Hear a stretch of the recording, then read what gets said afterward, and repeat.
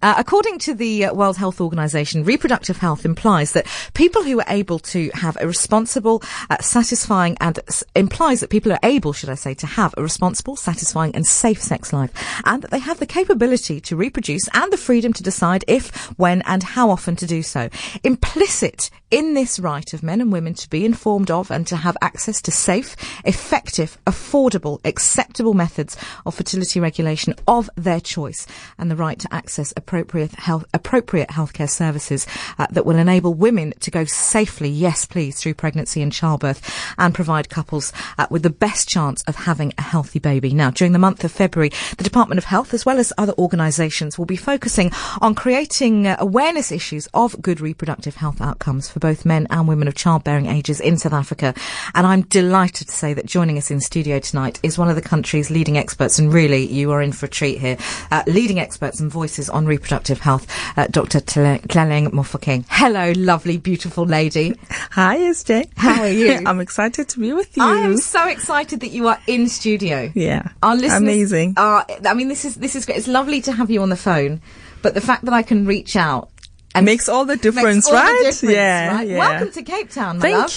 Thank you. Very hot Cape Town. It is quite warm. Yeah. It is quite warm. Yeah. Listen, before we start talking, Tlaleng, about reproductive health and what it means in South Africa, here's something that I've always wanted to ask you. Did you always want to be a doctor? I did, in fact. I don't remember a moment when I had sort of that doubt and, having different options and then decided I'll be a doctor. I've always known. I wanted to be a doctor. My mom always tells a story on how, growing up, I used to collect the first aid kit, like a DIY first aid kit. And a lot of my pocket money went to bandages in different sizes and colors and shapes. So that's what I did. And everyone in our street, in our neighborhood who got injured knew that they have to run to Tlaleng's house. And that's sort of basically how it all started. It's just something that I've just always done. Go to the Mofokeng. Yeah. Abrasion. Go. Fall off a bicycle. There you go. And in terms of reproductive health, which is really your passion, when did you realize that was where you were going to have your best fit? I think I always loved women's health. And, when you're still young in mid school, you always think obstetrics and gynecology is what will bring you the closest to women. Yeah. But as I went through the junior years, I actually realized that what moved me the most was the issue around the health of politics. Why do women remain sick and get sick?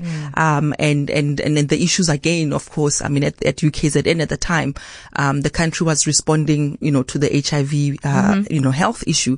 And so I was at the center of that technological, biomedical, response to it, and also clinical, where protocols were being, trialed and tested on patients. And so I got to see firsthand as a young doctor, without the responsibility of, being the carer of the primary care of the patient, where I could still question, I could still read up on certain things, I could still read, about the history of medicine, for example, and some of the, things that have been done, and I think specifically to the black population around medicine and healthcare. Sure. So a lot of those questions around consent, around, what does it mean to have people doing research on our bodies as African bodies, as black women in South Africa. And at the time, of course, the lens was through HIV, right? To then have these vaccines and all of these other treatments developed based on those, data that was being collected from our bodies. And yet, at the end of the day, for the black South African woman, and I'm using that deliberately because it is those who are 100%. Depending mostly on the public sector. So when the public sector fails, that's the big group of people that it fails. And yet they had to sue the government to then be able to be given those drugs to prevent mother-to-child transmission. So it's some of those issues around health systems, around the politics of health, around the financing of health and the health models that are used in South Africa specifically, that suppose got me moved. And then I realized obstetrics and gynecology is amazing, but it wouldn't give me this other layer that I have now sort of, processed and become, something that's recognizable as reproductive justice doctor. Yeah. And you really, when I say that you are an expert and you are the leading voice, you're also my favourite voice, but you are I would say so. People, for a Twitter doctor, Listen, not too shabby, right? Not too shabby. Thanks. Just have to say a bit of an inside joke. I had to rewatch that interview today and I nearly died. Yeah, but that's just terrible, right?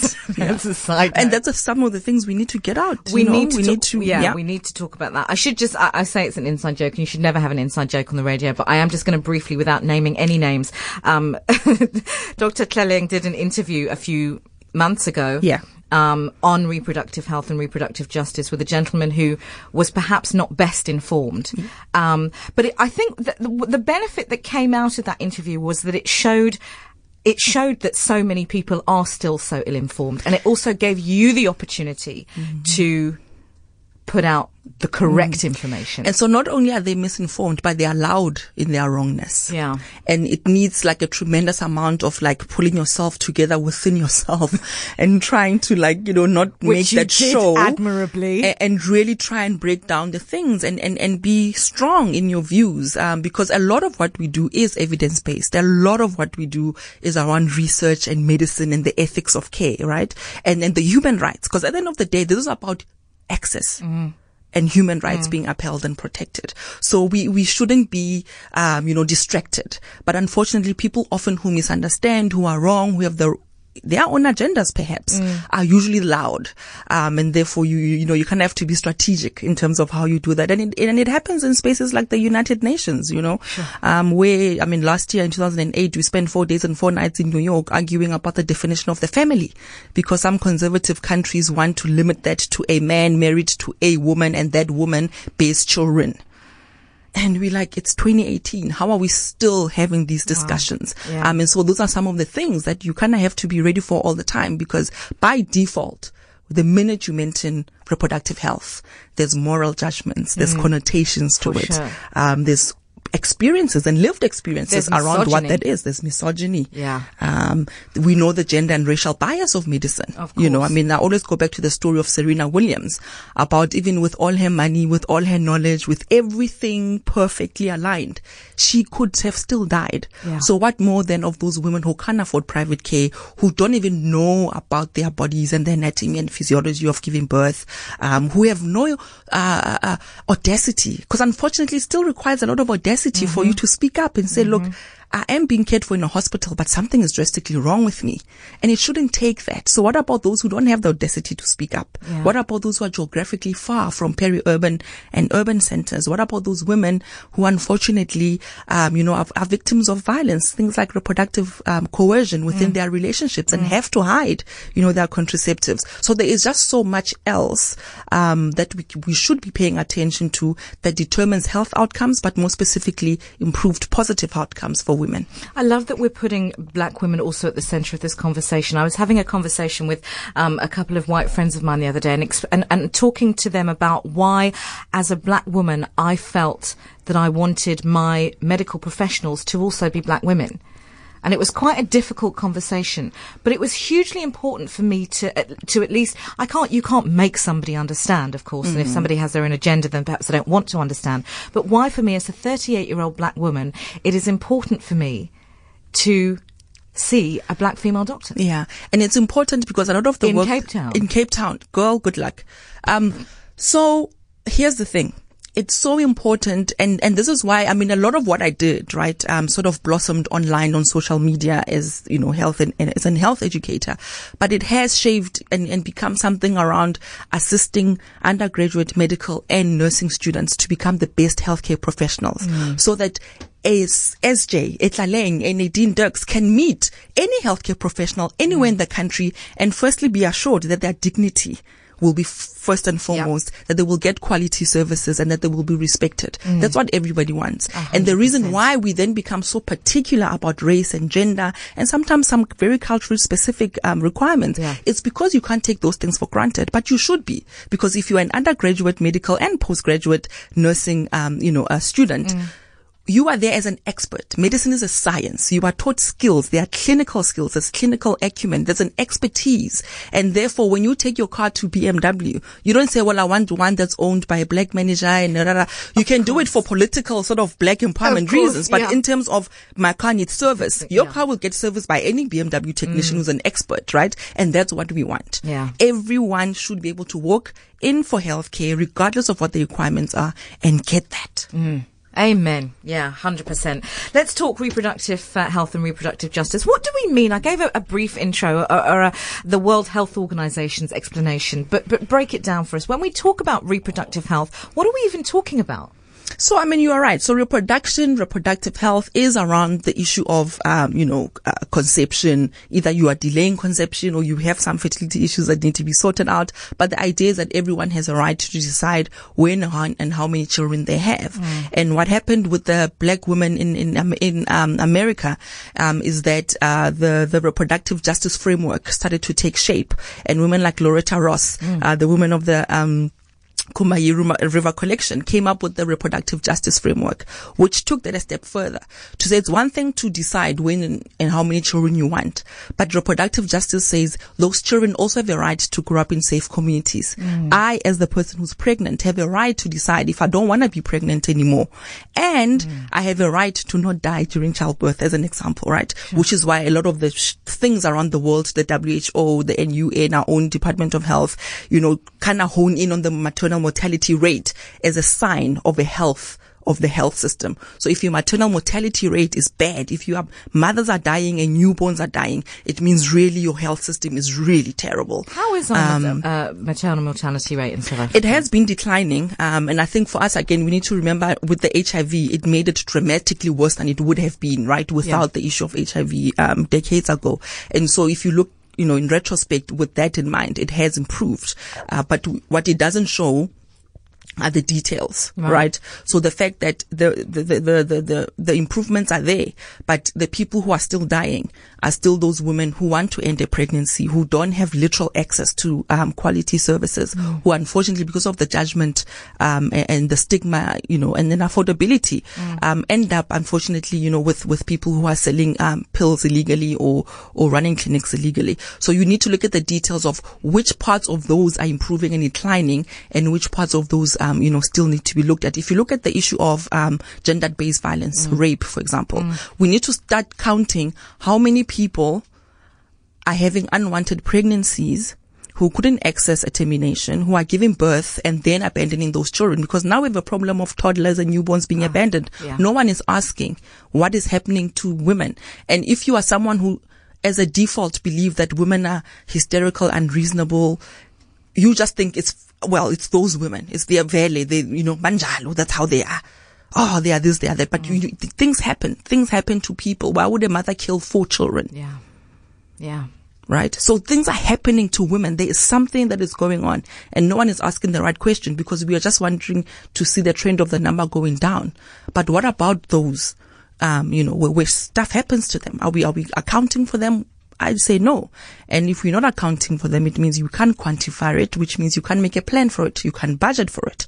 And so that's the problem, is that people who are marginalized and vulnerable continue to be marginalized and vulnerable regardless, because no one is paying attention to those pressures and external forces that impact them. Have we failed in the past to look at them holistically and look at them together and marry these issues, and marry gender-based violence and marry reproductive health? Are we looking at them in isolation? Is that part of the problem? Yeah, I mean, a lot of academic institutions are doing really wonderful research in South Africa, and more you find that people are really aware of the fact that we shouldn't all just be doing research in silos. We should be linking up issues, and sociologists must speak to feminist historians, who must speak to clinicians, who must speak to legal minds. It's something that we really, have been pushing for, especially in the reproductive justice sector.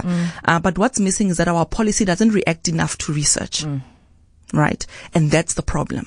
And so a lot of good stuff is coming through, but it's not being adapted to then have an impact on the end user, which is the patient. So patients' quality of life remains poor despite all the good research. And that's why I'm always so stubborn about the fact that medicine is a science. We use evidence, there's research to inform us in terms of clinical guidelines and problems. Or more moralizing or philosophizing, This is not what this is. This is a science, and we have, a certain base and things that we use to consider. So I think for me, the problem with us in South Africa is that our policy, firstly, doesn't react quickly enough. But secondly, we did the big mistake, at the dawn of democracy by not going through with a fine-tooth comb in terms of why were certain health issues written in certain ways in certain policies, right? Why is Depo-Provera was the method of choice that the government chose for black communities and specifically black women, right? We need to ask, because if you are a government of modern South Africa in 2019,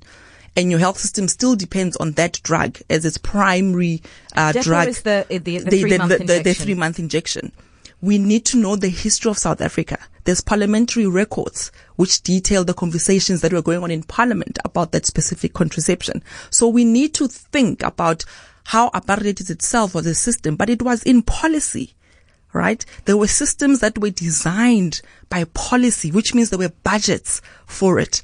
And when there's a budget for it, there's someone in charge making sure that it gets successful and it's seen through. So in order to undo all those injustices, we have to quantify what the damage was.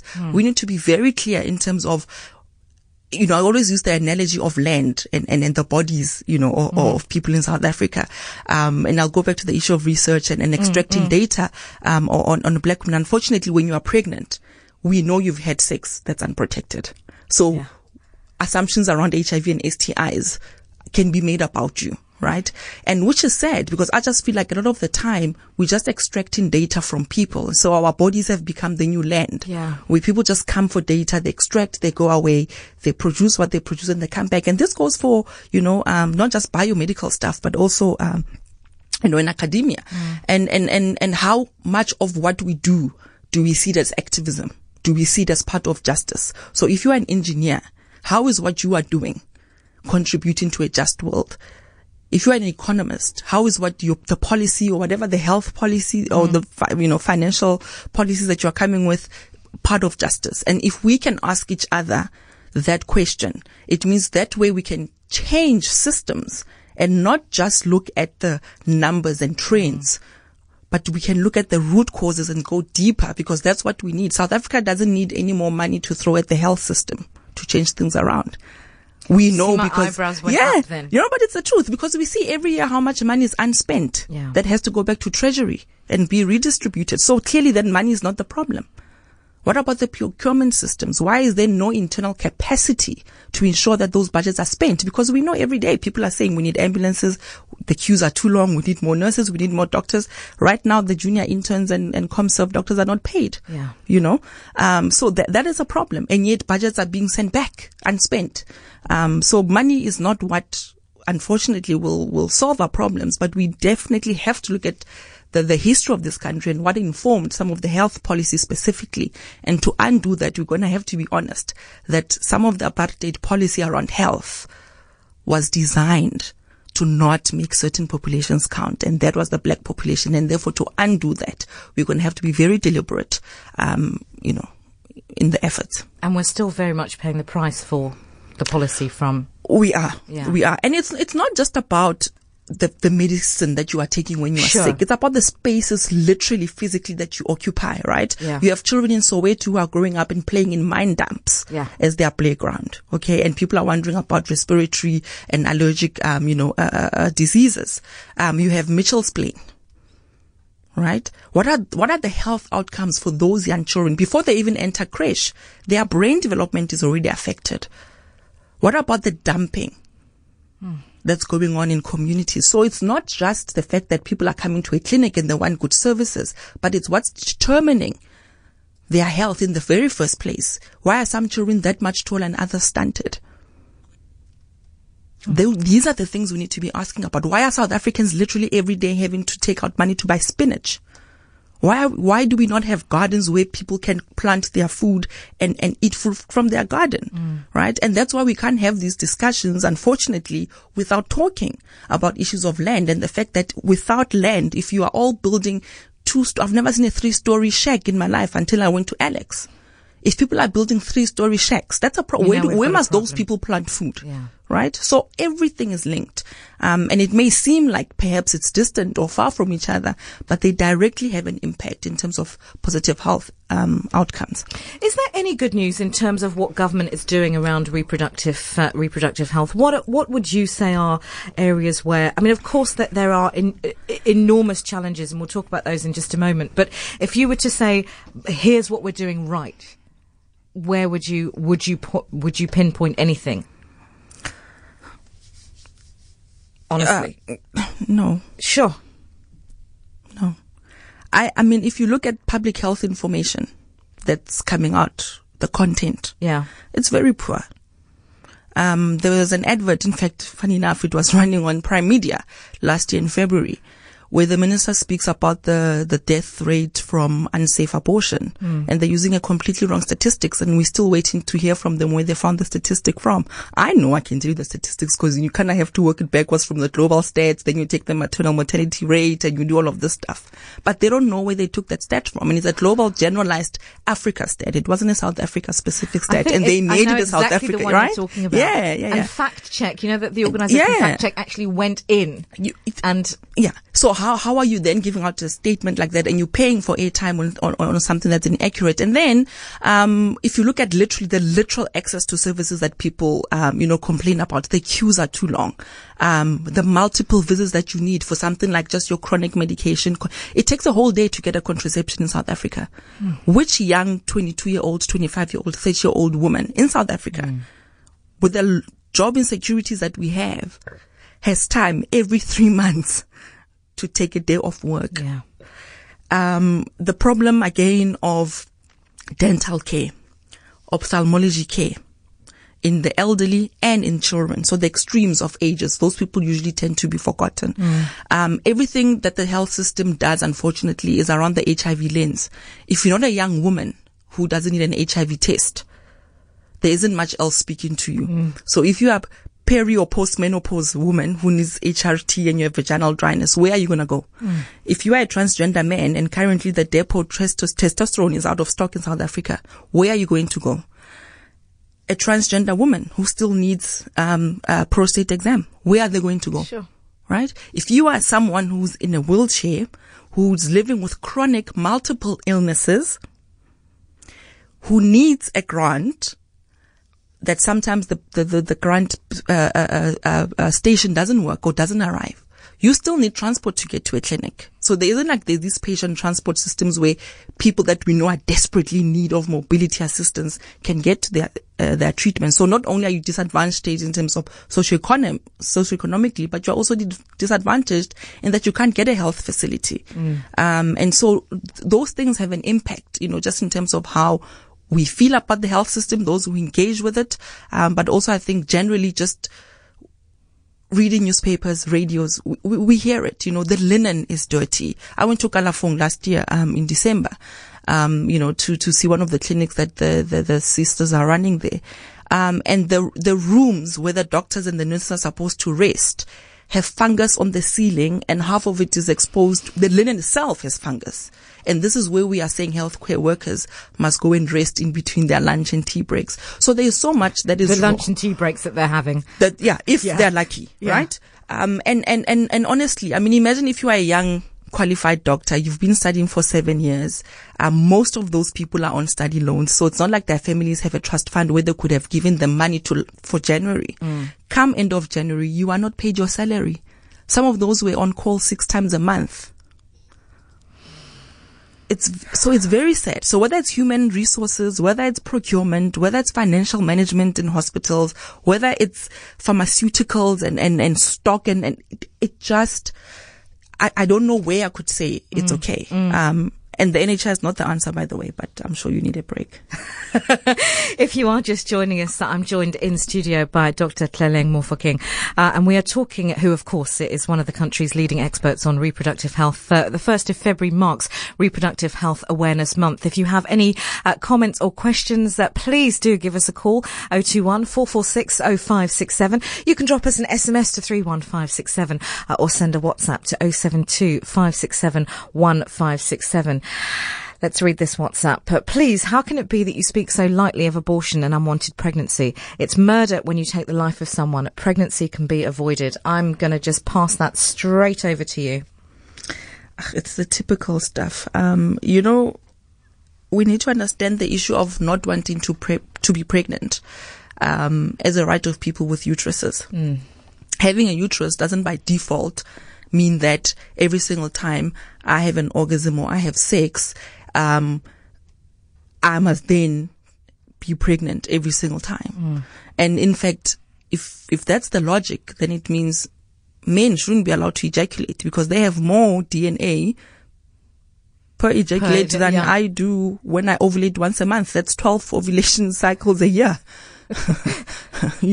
So it's autonomy. It's about the fact that this is a human right. It's not something that we are discussing or asking people to understand or do us a favor with. The fact that I have this body, I can decide on it what to do. Life begins at birth. I love that you say that you're not, this person's saying it's murder when you take the life of somebody, but somebody doesn't exist. Somebody Here's is the thing. A fetus, right? I'm a doctor. There's a woman in front of me, for whatever reason, because in South Africa between 0 and 12 weeks, you don't actually need to give someone a reason. You can say, I don't want to be pregnant anymore. Can you help me? That's enough according to our law. And let's say there is a reason that this person doesn't want to be pregnant anymore. It's not my job as a medical doctor or a clinician to then judge them on whether the reason is good enough or whether they are this, because I know firstly that life begins at birth. She's pregnant with a fetus. There's a reason why she doesn't want to be pregnant anymore. And I have clinical medical protocols that guide me on how to help this person. The same way, by the way, the people who object or who obstruct women to want to get this service treat prisoners in hospitals. When patients come in, because some health workers say that, right? Oh, no, my morals or my conscience will not allow me. The same people in a trauma unit will treat a drunk driver who's been in an accident who killed people. Why is your conscience not objecting then? So the issue of abortion rights and abortion access is directly linked to misogyny. Because the same people would be in an uproar if Baragwanath Hospital closed for a weekend to people who are drunk, people who are suspected of being drunk, or people who have been brought in by police because they are suspects. They are real humans. They killed real humans. You worried about a fetus, and I must ignore this human standing in front of me saying, I can't do this. And yet the same, is it an SMS or WhatsApp? They don't adopt all these children that they are worried about. So in fact, what they are pro-birth. You know me and I'm going to jump in with now my adoption thing and upset another apple cart. Adoption is not the solution to unwanted pregnancy. It's not. On any level it's not. whatsoever. It doesn't make sense. Makes no sense at all. And so now you have people who are pro-birthing. That's what it is. Because if you are pro-life, you should be pro-quality of life. Because it's not just that they are humans on earth. And that's why we talk about reproductive justice, not just reproductive health. Because health says, well, if you're pregnant, you must get the best care and that's that. Justice says that child has a right to thrive. That child has a right to good nutrition. That child has a right to walk in the street and not be shot at the back by police. That's what justice is about. And if you are looking for justice as a doctor, Nadine comes and says, I don't want to be pregnant anymore. I'm going to say, how can I help you?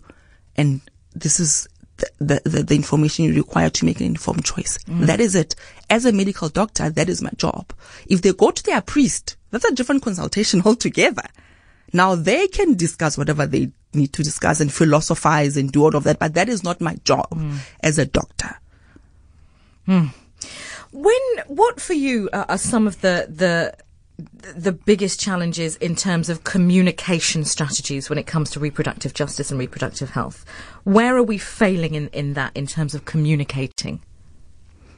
I think you can tell that the message is very judgy and moralistic already as it is.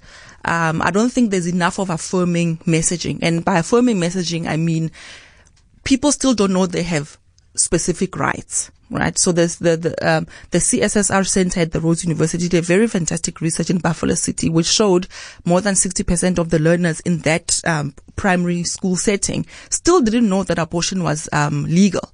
So what then tends to happen is that because people think they are doing something wrong and illegal, they go for backstreet and they're hiding as opposed to coming and just asking for the service. So that's impacting directly behavior. So if you're not using communication and campaigning that tells what their rights are, they also then can advocate themselves. Because when someone is shouting at you as a young woman who wants contraception, or you are a sex worker who's taking 2 boxes of condoms instead of just 2 condoms, but you taking boxes, people judge you, they ridicule you, they call you names. No one is thinking about, well, maybe this person's occupation is actually sexual pleasure. So all of these impact the ability of people, firstly, to engage with the system, but to advocate for themselves. Because if you honestly don't know that you have certain rights, how will you fight for them? And so the issue is not just around walking into the clinic. So when I arrive home and you've given me treatment for high blood pressure, and I'm an older man, and I'm like thinking, no man, there's something wrong with my erections since I started taking these medications. Who can you go back to the clinic and say, look, sister or doc, I started this medication for high blood pressure. I find that my erections are actually affected as a result. Can we look at alternatives, or is there anything else I can do? Very few people feel that they can do something like that, and unless you are a young person who is sick and ill and diseased and either preventing an STI or preventing pregnancy, the system also doesn't talk to you. What about young people who are blind? Who's giving them health information? Who's giving young people who are deaf information? These are things that we need to be asking. So if all the vulnerable and marginalized people are remaining in the center, we are not doing the job. Because I, as an able-bodied person, can walk into any clinic and get services. Young men can walk into any clinic and get services, but their equivalent, their peers who are girls, the minute they walk in, they start being called promiscuous, they start being called sluts and everything before they even open their mouth to say why they're at the clinic. So we need to talk about the gender and racial bias in medicine, but we also need to talk about the education that you are giving our healthcare workers. Are they ready to deal firstly with the South Africa that it is today, and are they then ready to deal with the population? But they can't deal if they never receive continuous medical education. So if you graduated 20 years ago, do you know what LGBTIQA++ stands for, and why it's important to still advise lesbian women to have pap smears? So it's not just about medical education. Personal development of our healthcare workers is important. You have to invest in the mental health and wellness of the healthcare workers, because a system that is so broken is only being held by the humans in that system. And if you are not taking care of those humans, they will break one by one. And it's also not fair for those people who did take an oath, who are passionate about medicine, to then just keep pushing them to the ultimate just because they are passionate. That's not fair. How do we prioritize the challenges that are being faced? I mean, and you are coming up with things here, and I thank you so much for coming in. You are coming up with issues here that I would like to think a relatively informed, educated person had not even thought about. I hadn't even thought about a trans woman having to go for a prostate exam. That hadn't even occurred to me. It hadn't occurred to me that we're dealing with perhaps people with learning difficulties and educating them on sexual health. So where do we begin? By accepting that we have a broken system. By continuing to be stubborn about it. Firstly, it means that we can't be making plans to make things better because we are denying that there's a problem. So It's just more of the same. That's why I was saying earlier that NHI is not the problem. Throwing more money is not the problem. Changing a name of a broken system is not going to suddenly make it work. So when the health minister goes on television and bandies grape flavored condoms around and banana flavored condoms around and says, this is our bid, this is what we're doing for Reproductive Health Month, you say? Please, listen. there was already a male condom available in the market before the 4 flavored condoms. So now there's 5 male condoms available. The FDA last year approved what was called the female condom now to be called the internal condom, because it's now approved for both vaginal and anal sex, which is amazing. Yeah. Yet, where have you seen a female condom in South Africa in a public space? Who are most risk of HIV in South Africa currently? He tells you. Young women between the ages of 14 and 24. So what must they do? The one contraceptive, which is a dual method that they have absolute control over, they can't access. So young women that he and all of them accept are mostly at risk, and they will tell about blessers and blessees and all sorts of things, right? Where's the solution that's geared for them? Where are the lubricants? Because the same young women, remember, are either on Depo-Provera or a very high dose triphasic pill. They get vaginal dryness. It impacts their ability to enjoy sex and be lubricated. There is no lubricant that you can get in the public space at the moment.